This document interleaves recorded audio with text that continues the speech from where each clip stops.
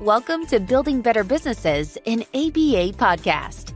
Learn firsthand from business owners who've built successful ABA businesses. Utilize proven techniques and strategies to help your practice thrive. This is Building Better Businesses, an ABA podcast with Jonathan Mueller.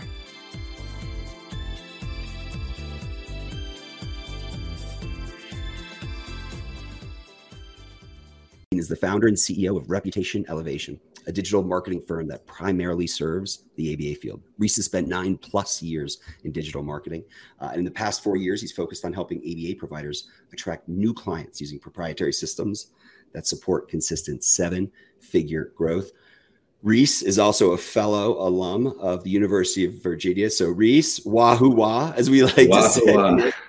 And welcome to the pod, man. It's great to have you. Thanks, Jonathan. It's great to be here, and thank you for the warm introduction.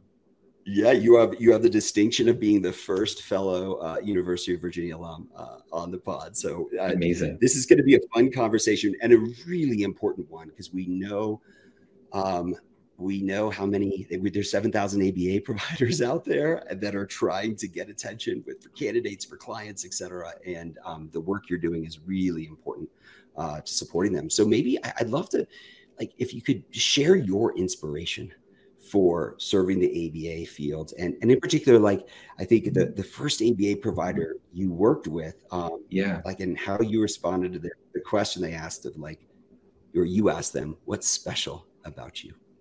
That's right. Well, when you talk about inspiration, I think first of all, that just knowing that we're helping, and you are too, because you're on the billing side of things, helping organizations as well. But knowing that we're helping organizations to make a really positive difference in the life of the kiddos is really incredible. And I'll even tell you about one parent who recently got in touch with a BCB that I'm working with. And when she learned about ABA, because she had seen the advertising and then spoken with this BCB that I'm working with, she literally just started crying because she was so relieved to find something that would be potentially so transformational for her son. And her son is already 18. And she felt tremendous remorse that she hadn't really found out about ABA earlier. So, that's very important to me. And also I just enjoy that this is a field where I'm able to really provide a lot of value based on sort of unique combination of my skill set and then the industry as a whole. In terms of that first client you're mentioning, so when I got started with ABA, I'd never heard of it before, like most people really outside of the field. And so when I was talking with this client who was referred to me, who had just started an ABA practice on the East Coast, so I asked her, what makes your company special and different from your competitors in the area? And she gave me an answer I never expected. She said, quite simply, nothing. I said, what do you mean nothing? Nothing. There's nothing you do that's different at all from any of your competitors? And she said, no, not really. And then she started telling me about this thing called out-of-network billing, which I didn't really understand back then, but she explained to me that there's this thing where, she only will accept out-of-network benefits. And so I said, so you're telling me that you don't provide anything better or different than anybody else, but you do charge more. Is that correct? And she said, yeah, basically. So I was sort of worried, maybe this isn't going to work out because you have to have something good to promote. But it turned out that the worries were unfounded, and this client went on to quadruple in size pretty quickly with the advertising. And I realized that it's really about two things in essence. One is helping the right people to come across you at the right time, and then to make it easy and to make it frictionless to go ahead and get on the phone with you. And the other thing is that it really comes down to the quality of the therapists. Because what this client didn't realize is that, granted, her service description of ABA therapy was pretty much the same as everybody else and no different than anybody else, but her personality wasn't, right? And ABA therapy is only as good as the therapist providing it. And the reason she was able to be successful is because she really shined through with just a lot of positive traits that parents could pick up on and feel. So perhaps she was a little too modest in saying she did nothing different because she herself is different. And I think that's a very key lesson, I think, for a lot of therapists, that it's in large part about letting your authentic self shine through, so the parents really pick up on the fact that you're there to take care of them. That's right. I mean, there's something unique and special about any ABA practice. And what I hear you describing, Reece, is you're helping simply to channel that in the right way and share that and amplify it to the world. What's really cool, I mean, clearly you're a marketing expert, right? But you're in this because you're passionate about this field. I mean, same thing with Element, right? Like my organization, yes, we're revenue cycle and billing insurance experts. That's not why we do what we do. We do it because our vision is a childhood for every child. Like that's what gets us excited. And that's what me like symbolizes like values aligned partners to ABA organizations, helping to move the field forward and helping parents get access to services as quickly as they can. Well, exactly. I think you're uniquely well positioned to do so because you come from Ascend as a partner in Ascend Behavior. And I just know, and people in the industry know that it's a very high quality organization that really delivers for the parents, for the therapists, and most importantly for the kids. And so I think it's really cool that you're providing sort of the back end support that made Ascend successful for everybody else to be able to benefit from. Yeah. Well, and full disclosure, audience, Reece and Ascend got a chance to work together a few years ago, which is really neat. And one question, Reece, you're in one case study. I was reading that one of your clients at ABA therapy clinic, I think they generated like $936,000 in revenue using just like $8,000 in Facebook advertising. Dude, how do you achieve those results? Yeah, thank you. So there's a lot that goes into that. I think that the one thing that if I had to answer standing on one foot, I would say it's knowing where to prioritize your budget. If you open up Facebook ads and start looking at different campaign options, you're going to see like 12 different options. There's one of those options that's actually the right one to use, and the other ones are all a waste of your money, right? So that's a big part of it. Today, when clients come to me in the ABA, I have this whole system A to Z worked out in terms of exactly what to do each step along the way, but not only the Facebook ads, but the marketing automation and then the training on how to conduct the calls. Back then, I didn't really have that developed yet, but I think it was just a focus on like the core essentials of knowing where to put the budget and then creating an ad experience that gives parents every reason to go ahead and get in touch without sort of like the red flags that maybe would scare them away. I know. It's something that every ABA provider struggles with right now is recruiting enough staff. And it's interesting because that's evolved from what I've seen, like a few years ago. It was so hard to recruit BCBAs. And now as a field, I think it's become really challenging recruiting RBTs. But I know you once told me recently, Facebook has made it virtually impossible to use ads for recruiting purposes. Why is that? So that's true. Facebook has a very big priority on not allowing people to be discriminated against in any sort of fashion with job ads. And they went very, very far in removing the targeting that would be useful for reaching out to BCBAs.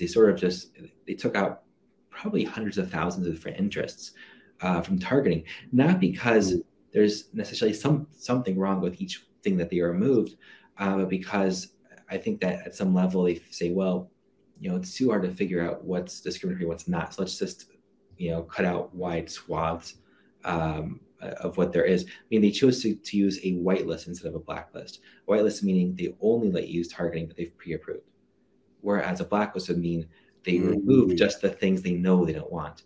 There's a whole large swath of targeting. So, for example, if you were to try and advertise a product or service to BCBAs, you actually could choose to target people who studied ABA therapy as your targeting, which is really useful. But if you want to go ahead and do a job ad to recruit BCBAs, they will not let that option appear in available. And they won't let you target people by the college, the level of college degree they have, which I think is a little too far. LinkedIn would see that this is all too far. On LinkedIn, you can target by job title and by age and by you have, I think, more control over location, and then also college degree and many other factors as well. So I think that I think they also may be so sensitive to the issue because of the scrutiny they face for all the reasons that they're controversial. So I think that's what goes into it. But essentially, it's almost impossible to use successfully for recruitment. Certainly not for BCBAs.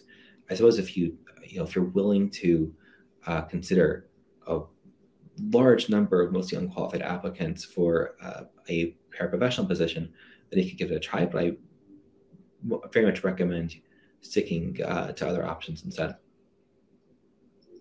Interesting. So if I hear you right, there's a couple things going on here. One is this idea of Facebook's, because of the scrutiny that we know they're under, and Facebook or Meta or whatever they're called now, but this idea that they moved from a blacklist of opt out for a Facebook user to a whitelist where a user has to opt in to sharing certain demographic information that's helpful to a target. That was one thing. Is that right? So I would phrase it a little differently. That's more that within Facebook, they have, I don't know what the number is, let's just call it, 200,000 options for different ways you could target people. And what they could have done is said, we're not going to let people target by language or by ethnicity or by this or that. That would be a blacklist, right? And they do have that going on in all their ads and like any type of ad product you use with them.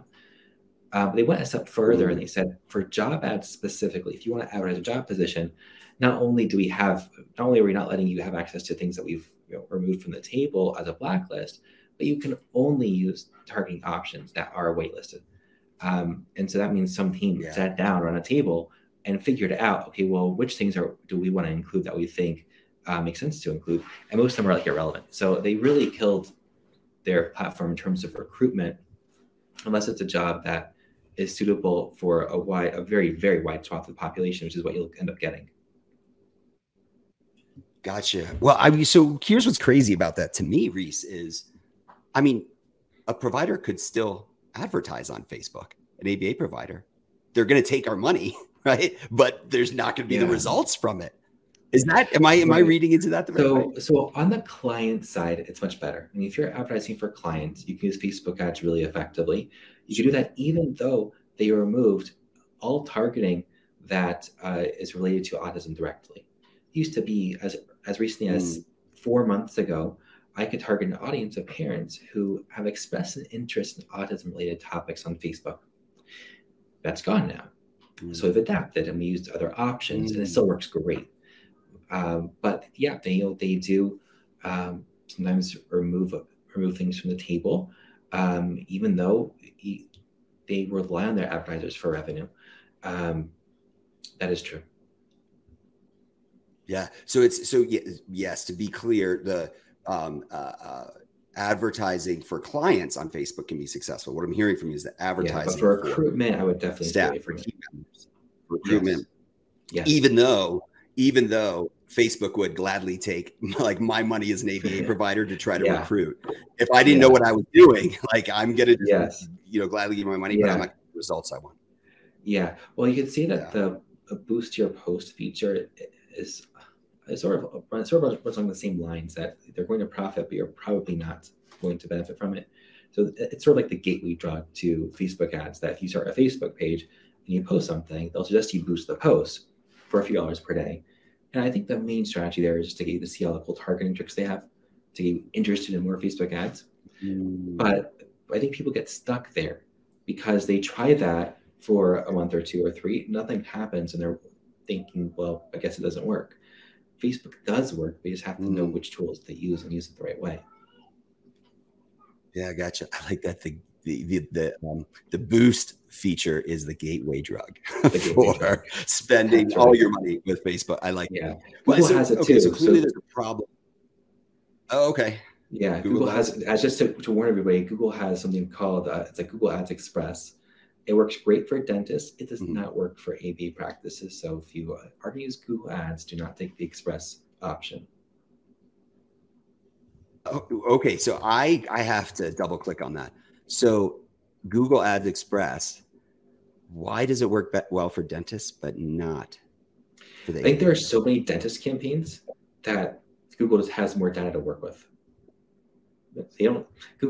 Basically Google Ads Express is a way of harnessing AI and big data to try and just make campaigns that work for you without putting any effort into it. And they have a lot more to pull from in the dentist space, because Google Ads is something that it has just been used a lot more for dentists than it has been for ABA. Gotcha. They just have a lot more They have a information. lot more data. That's my theory, at least, as to what's going on there. They have a lot more data into it.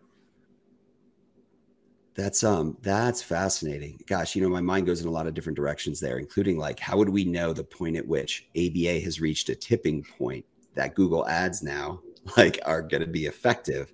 And that's probably like more of a philosophical question than a clear milestone we can delineate. Yeah. So until you have a clear indication, it's best to use the more professional version of Google Ads, which gives you fine-tuned control over everything, as opposed to just like trusting the system to do it for you. Use Google Ad Words, it sounds like, as opposed to Google Ad Express. Okay, gotcha. Yeah. Well, so thinking about like this problem on Facebook with recruiting ads, but like I want to extend that a little farther. Like most ABA providers post on Indeed, right? And and like our attention span as a society these days, I think, is maybe 7 seconds, right? So like an ABA provider literally has 7 seconds to arrest the scroll in a prospective candidate's feed when they're looking through. And it's like, so what, I don't know, what I observe, tell me if I'm right or wrong here, is like most ABA providers' job postings on Indeed are either like just so dry and clinical and boring, not clinical, so dry and boring, or like they're promising like the moon, right? And unicorns and double rainbows and trips to Tahiti and all this other stuff. It's like clickbait and fake. So I want to break down with you, Reece, like what does it take to make for a compelling ad? And maybe we start with a non-exemplar. Like, what do you avoid if you want to make a great ad on Indeed? Yeah. Okay. So I think you alluded to a lot of what to avoid. And the most common mistake I see is leading off with a question that is very transparent and it's objective to get you to think the post is relevant to you. So an example of that is that the first line of the description starts off with, do you want to work for an organization that makes the lives and the differences of kids? And as you read that, you're thinking, well, yes, but also I don't like how you're trying to like loop me in with a question that every BCBA will answer yes to. So sometimes that works in direct response copywriting to ask a question that elicits the yes response from the reader. But I think this is not the right place to try that approach. So that's definitely one thing. Another thing would be just to be too sparse with your writing. I mean, I do see sometimes job posts where there's very little thought put into it. And it's just the most bare bones possible list of responsibilities and benefits, and that's it. Another would be hyperbole, which you also alluded to, trips to heat, and that sort of thing. Too many exclamation points, I think. There's a sense you can get when reading job posts that someone's trying a little too hard. And at least that would push me away if I were BCBA, right? And then I would say another thing would be to use generic language that could just as well describe any of your competitors as it does yourself. Right. So you want to hone in on something that you can see that maybe not everybody else could say. And then lastly, sometimes posts will overemphasize really obvious things. I saw one job post on Indeed where the opening paragraph was just a definition of what a BCBA is. But anybody who's seriously considering such a job knows what a BCBA is. You don't need that information. So if you see that, you're reading like through this paragraph and it's like, why do I have to read through this paragraph? So I think to turn to like, well, what does work? I think the first thing is to start with the right expectations, because I think a lot of where people are going wrong is that they are setting a goal that they're going to write a job post that's so amazing that the candidates are just going to click on mine and submit an application to my post, not somebody else's.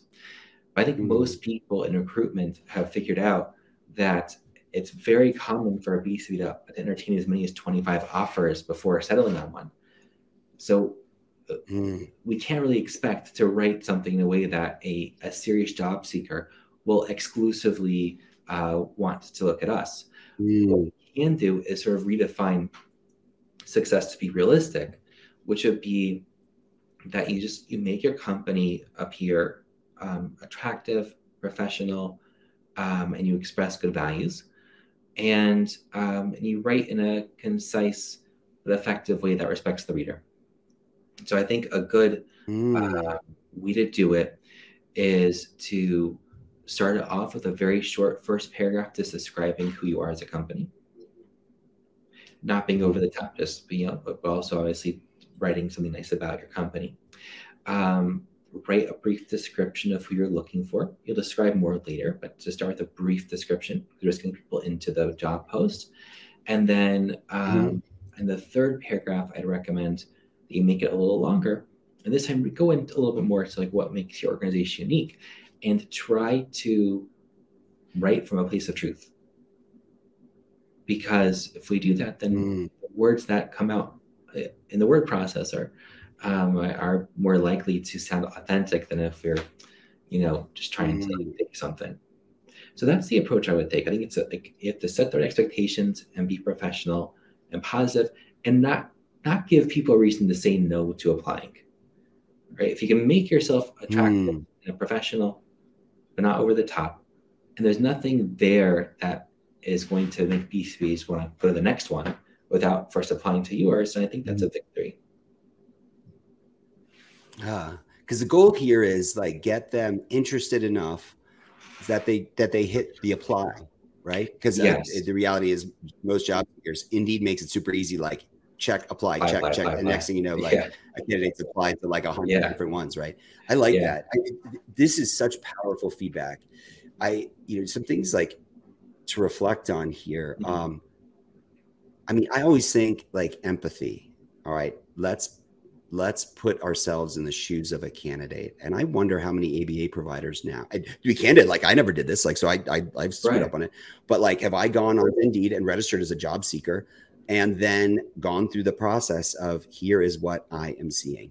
Yeah. And, for sure. And looking, and so at like understanding all of the different options that an RBT or a BCBA or whomever are going to have when they're clicking, and what are the job postings that I'm drawn to, and then being discriminating. Like, is that clickbait, or was that like a realistic description of an organization and what's special and unique about them? I wonder if like that empathy and like putting ourselves in candidate shoes could be helpful. Absolutely. And I think this is an example of an area where many providers maybe are missing a certain perspective, because ABA is ultimately a practice, a field of practice where there are a lot of rules, a lot of processes, a lot of paperwork, a lot of T's to cross and I's to dot. And if you don't, then we all know the payers aren't going to be happy with you, and it's going to hurt your revenue cycles for a while, right? And so there can, I think anybody working in that environment where the sort of attention to detail, like nitty-picky sort of thing is so pervasive, runs a risk of perhaps losing touch with that more human side of things that you're referring to. Totally. We can't lose. We're human services organizations. Right. If we lose touch with that, it's up front and try, like, as we hire to track it, it's like we're cooked. You know, the other challenge I realize is, I hear you describe this. There's this principle in economics called the principal agent problem. And that is, if you have the principal, the person who wants something done, like a mission to be carried out, right? Say to save the world. And then you hire someone, the quote unquote agent. Are you going to have the same incentives as the principal and the agent? in that job to be done, saving the world, or are there Yes. differences in expectation? And this isn't just economics. This applies to anything in life for this principal agent problem. And so true. especially as organizations grow, they get recruiting, or talent acquisition teams, but then you have the clinical teams are going to be supervising them. I mean, there's nothing more defeating than a recruiting team, trying their best by like putting out this amazing flowery ad that may not represent reality. And then next thing you know, that person's in week 1 training, or there's no training at all or whatever. They're like, hang on, I was sold a bill of goods. And it's that principal agent difference in expectations that can destroy trust immediately. Yeah, that's a very insightful way of putting it. 100%. Well,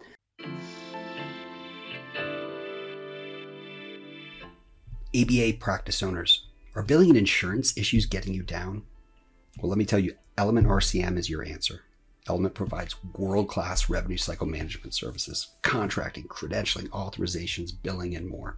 Element's your partner, so you can focus on what you love to do, providing the highest quality services to your families and clients. Element's a preferred partner of the Behavioral Health Center of Excellence, and its founders have nearly 20 years of experience owning and operating successful ABA organizations. They understand you. They know that every dollar counts, that integrity is everything. Element works with any practice management system. And Element's not a vendor, they're your partner. So find out more and take a free revenue cycle assessment at elementrcm.ai.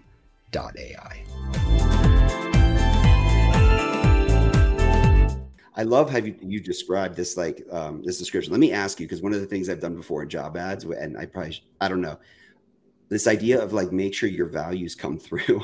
I've always loved to put hashtag, and I'll sprinkle our values throughout and try to work them in to components of the responsibilities or as it gets introduced. But I don't know, is that the right way to incorporate your values through it as opposed to just listing, here are our values, fun, integrity, excellence? I think that is a good approach. Yeah, I think that's a good approach because anybody can write a list of values.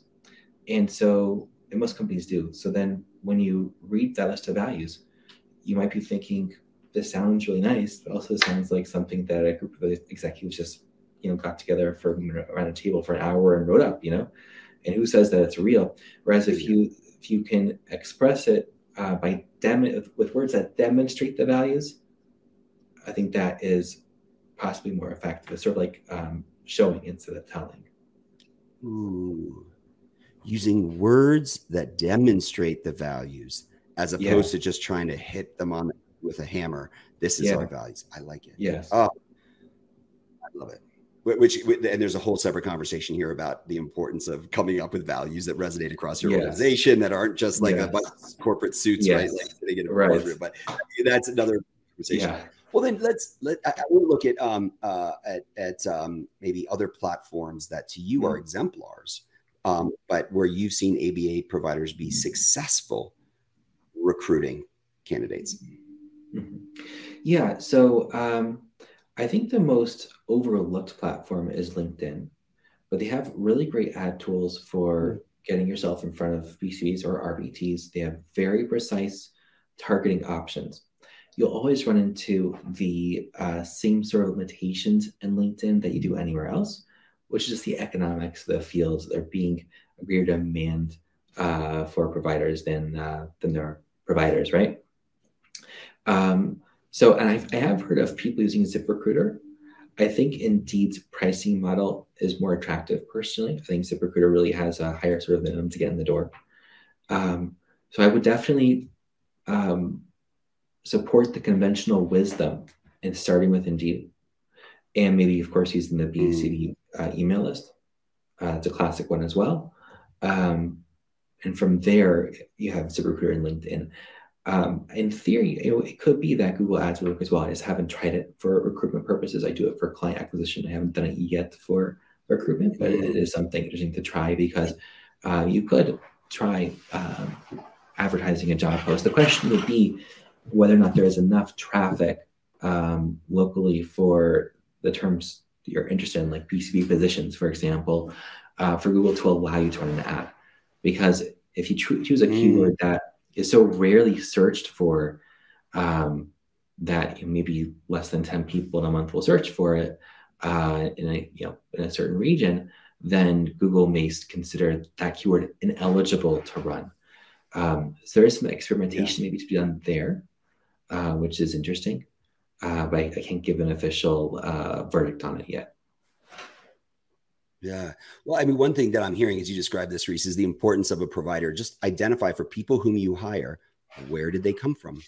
And look at that over time to understand where you're being successful and where you're not being successful. And look, there, I mean, all kinds of successive levels of like analysis you can do, right? Like, and then you can extend it to turnover, right? If someone's turning over, where do we hire from? Does that have some kind of effect? But that, I mean, it just starts with, it sounds like understand where you're being most successful in getting quality from. For sure. The BACB email list, that's an interesting one. I'm not sure that like I've ever interacted with and used it, but it seems like there's so much there. Like there's so many different providers advertising. Yeah. Can that be successful, or what are your thoughts? So I haven't myself sent a campaign for recruitment purposes through that list. So I can't report from personal experience. I can to say that I do hear other people recommending it. So it does seem to be something people talk about. And that gives you at least some indication that it may be worthwhile to try. It's not so expensive anyway. So, it probably is sensible to at least give it a try. And you can choose the region that you're advertising in. Yeah. Okay, cool. So anecdotally, it sounds like there's you've heard of success out there. Yes. Well, I want to switch back to I want to switch back to client, like marketing for clients, and this this thorny question of how do you like ethically provide parent testimonials. We know there are BCBA prohibitions around that in the ethics code. We also know the Behavioral Health Center of Excellence came up with some updated guidelines in their most recent accreditation standards that sort of put some parameters around it. And I know on the one hand, it's interesting. I understand that this is something we have to be super careful about, right? Because we don't want to somehow influence the therapeutic relationship by asking for a testimonial. On the other hand, I mean, I see there are a lot of nonprofits out there, ABA providers, and that's that's core to fundraising. So how does a nonprofit deal with that?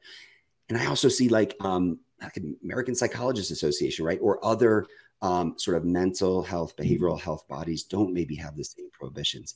Right. Help me wade through this, Reece. Yes. So the first thing to say, which you alluded to, is that, of course, BCBAs need to follow the code because they are responsible for following the code. They have agreed to follow the code and follow the code. And I believe there needs to be more of a dialogue about this topic because there are unintended consequences to the BCB's very well-meaning policy that they want. The BCB has stated that it wants to ensure that parents don't feel coerced into doing something they don't want to do, and you don't want undue influence in the relationship. That is a value, and it's an important value. But we have to look at other values and see if there maybe are some other values that are coming into conflict with that. So I'll give you an example of a big issue facing ABA that there is no coherent response for right now in the industry. And that is that you have some people who are super vocal in opposition to ABA, and they'll write things like, hashtag ABA is abuse on social media and so forth. And there's not really a coherent voice to counter that, right? And there are a lot of parents who will read this sort of thing and they will be really afraid to even consider ABA therapy for their kids, even though what's being referenced here maybe is methodologies that were used a long time ago, but that aren't today. And even if parents may talk to BCBAs today and learn about the sort of fun and play-based approach that most people are taking, would not think for a second that it's abuse. One thing that would be helpful for combating the misperception of the field that really is a problem would be to encourage parents to speak up about their experiences. So that's an important value that I think is being left behind. And the problem here is that ABA is medically necessary. That's why it's mandated by insurance. And here's this medically Mm-hmm. necessary treatment where one of the most effective forms of advertising is not really allowed. You don't find this with chiropractors. You don't find this, I said, with the American Psychological Association. I forget the exact name, but there are plenty of other fields of medicine where you could make the same sort of, you could say there's the same sort of concern. Well, we don't want to coerce people or use our influence the Mm-hmm. wrong way or so forth. But those professions don't go with that approach. I think there's also an issue here of disadvantaging clinician-run practices. And here's why. If you are a business owner who is not a BCBA, but you start an ABA practice, you don't have to follow the code. BCB can't do anything to you because you're not a BCBA. Great. You can go ahead and request all the reviews you want all day long. And then when people go to Google and they search for an ABA practice, who are they going to go to? The guy with 87 5-star reviews or the clinician with 1? And then there's another problem. Yeah. There's another problem, which is, hey, look, if you're in business long enough, there's probably going to be that one parent who's really upset about something and who leaves that 1-star review. And if you don't have any tool for countering that, then people go to Google, they see a 1-star review, and they think you're a terrible organization. You could be the best organization there is. So you have a responsibility to all of your providers that depend on you for a salary. You have a responsibility to represent ABA in the best possible light as a professional, and you can't. But the private equity people sure can because they're not bound by the code. So there are unintended consequences here. I think a lot of the drive is that there's sort of this image that the way people ought to decide whether or not to use ABA therapy, enroll their child in it, is by doing research and becoming educated and informed. Mm-hmm. But people don't shop for things that way, right? People are reacting to essentially emotions, branding, and reviews, and whoever reaches out to them first. That's what they're looking at.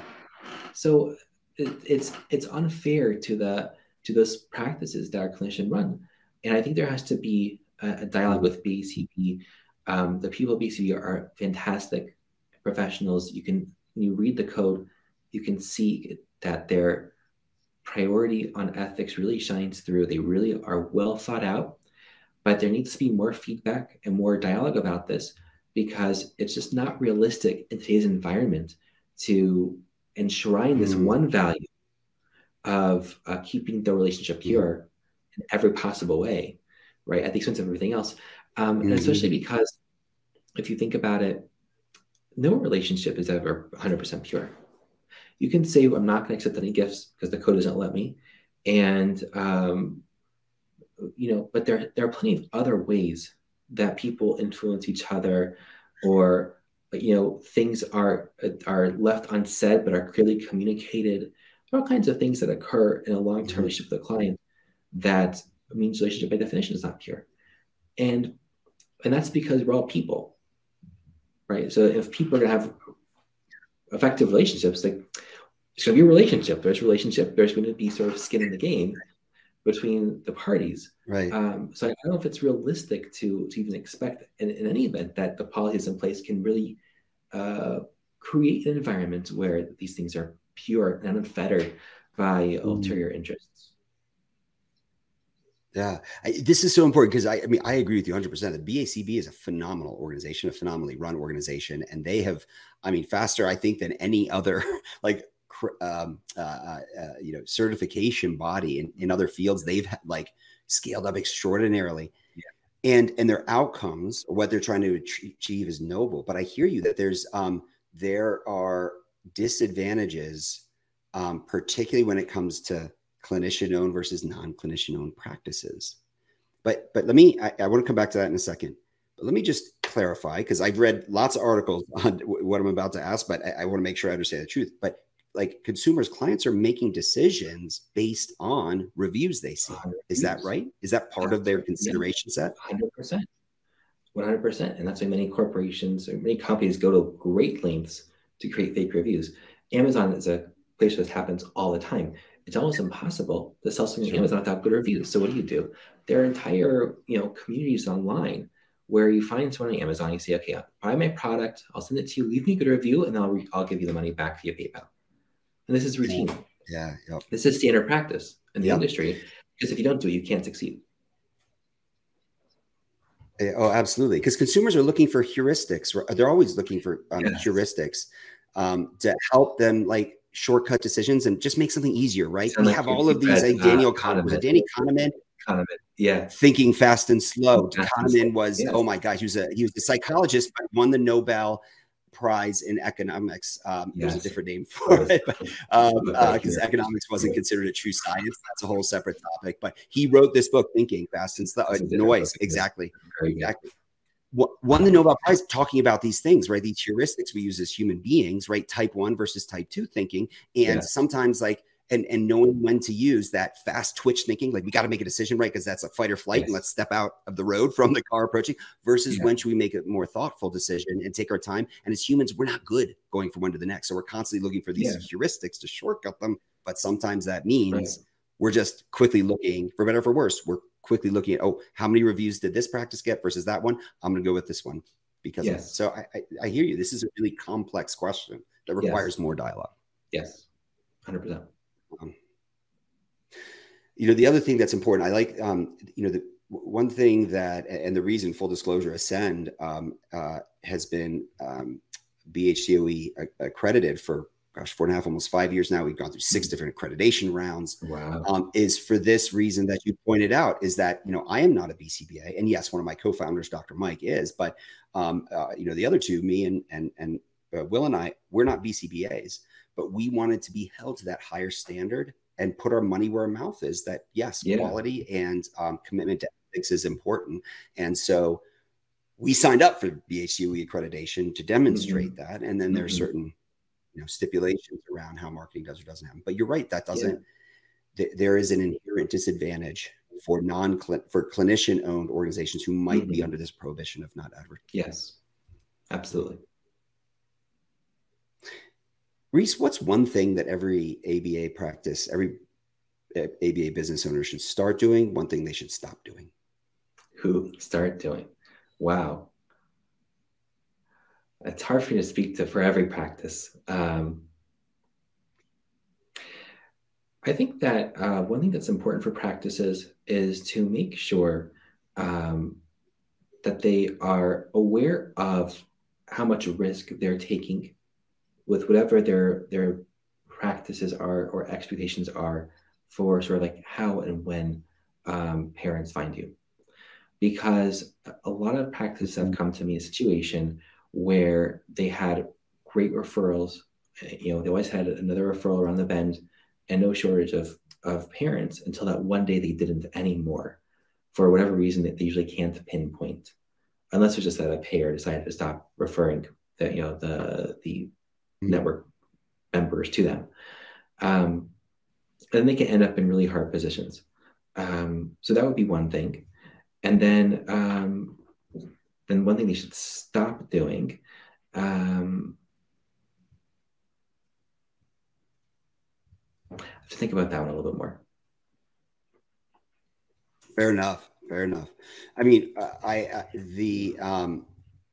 think one of the things that I'm learning from this is, before you go out and just blindly start advertising, certainly if you were to ever consider testimonials, talk to someone, right? Read up on BHCOE standards, get really clear on BACV's ethical guidelines and what that means. And, talk to other experts who have done that and who can help navigate. But there's so much complexity just in digital marketing, like having an expert, at least have a conversation with an expert. Because there's a heck of a lot more. Sure, ABA practice owners are cursed with competence, right? And that's why they've started organizations and done amazing things. Yes. And there are experts out there potentially who can help. Yes. Absolutely. Well, Reece, where can people find you online? reputationelevation.net. Every place to go. And all right, man, are you ready? If people are interested in getting in touch, there's an option there to book a time for a free consultation for those who are interested. Awesome. And free consultations. You know what? By the way, I love like signing up for those anytime I'm trying to learn more about something, because I mean, I know people like you, and many other service providers to our field are always open to having conversation, providing feedback, guidance. And if nothing else, you learn something from it, even if you don't end up signing up for services. So I think that's Yeah. powerful. Yeah. So it's actually something I talk about with my clients, that when you're talking with parents, you should make it really clear up front that you're only going to offer to enroll them into therapy if you really believe that your services are the best option for them. And if you don't, then go ahead and recommend some other option that's better for them. Because first of all, along the way, you're going to feel great about just the fact that you're doing something maybe altruistic. But also parents will get the sense that you are there to make sure that they get some value out of the interaction, whether they're enrolling or not. So look, sometimes there are situations where I'll say to a prospective client, I don't think that this makes sense for you right now, but maybe check out XYZ. And then when you get to a different stage, then let's talk again, because there's no point in providing a service to someone that won't be of value to them. Yeah, that is all right. That moved me, because not only as ABA practices are having conversations with parents, like not only in what you're suggesting, are they saying, hey, look, there's 1 in 44 kiddos who have autism. There's so many kiddos that need services. Let's not carve these barriers around ourselves. Let's actually collaborate and help one another. Yeah. For this greater goal of getting all service. I love that. And then the second thing I heard you describe was like, that actually builds trust when you can say, look, my job, parent, is to help you make the best decision. And part of that is evaluating other providers as well, because this is a really, really important decision. And that's building trust in addition to being the right thing to do. I love that. Yeah. And you never lose out doing this. If you're serving other people, eventually it's going to come back around to you. So people don't have to be afraid they're going to lose out by helping somebody else. It doesn't work that way. Yeah. Love it. All right. Well, you ready for the hot take? Okay, let's go for it. All right. So first question, you're on your deathbed. What's the one thing you want to be remembered for? Yeah. So it's hard to pick one thing.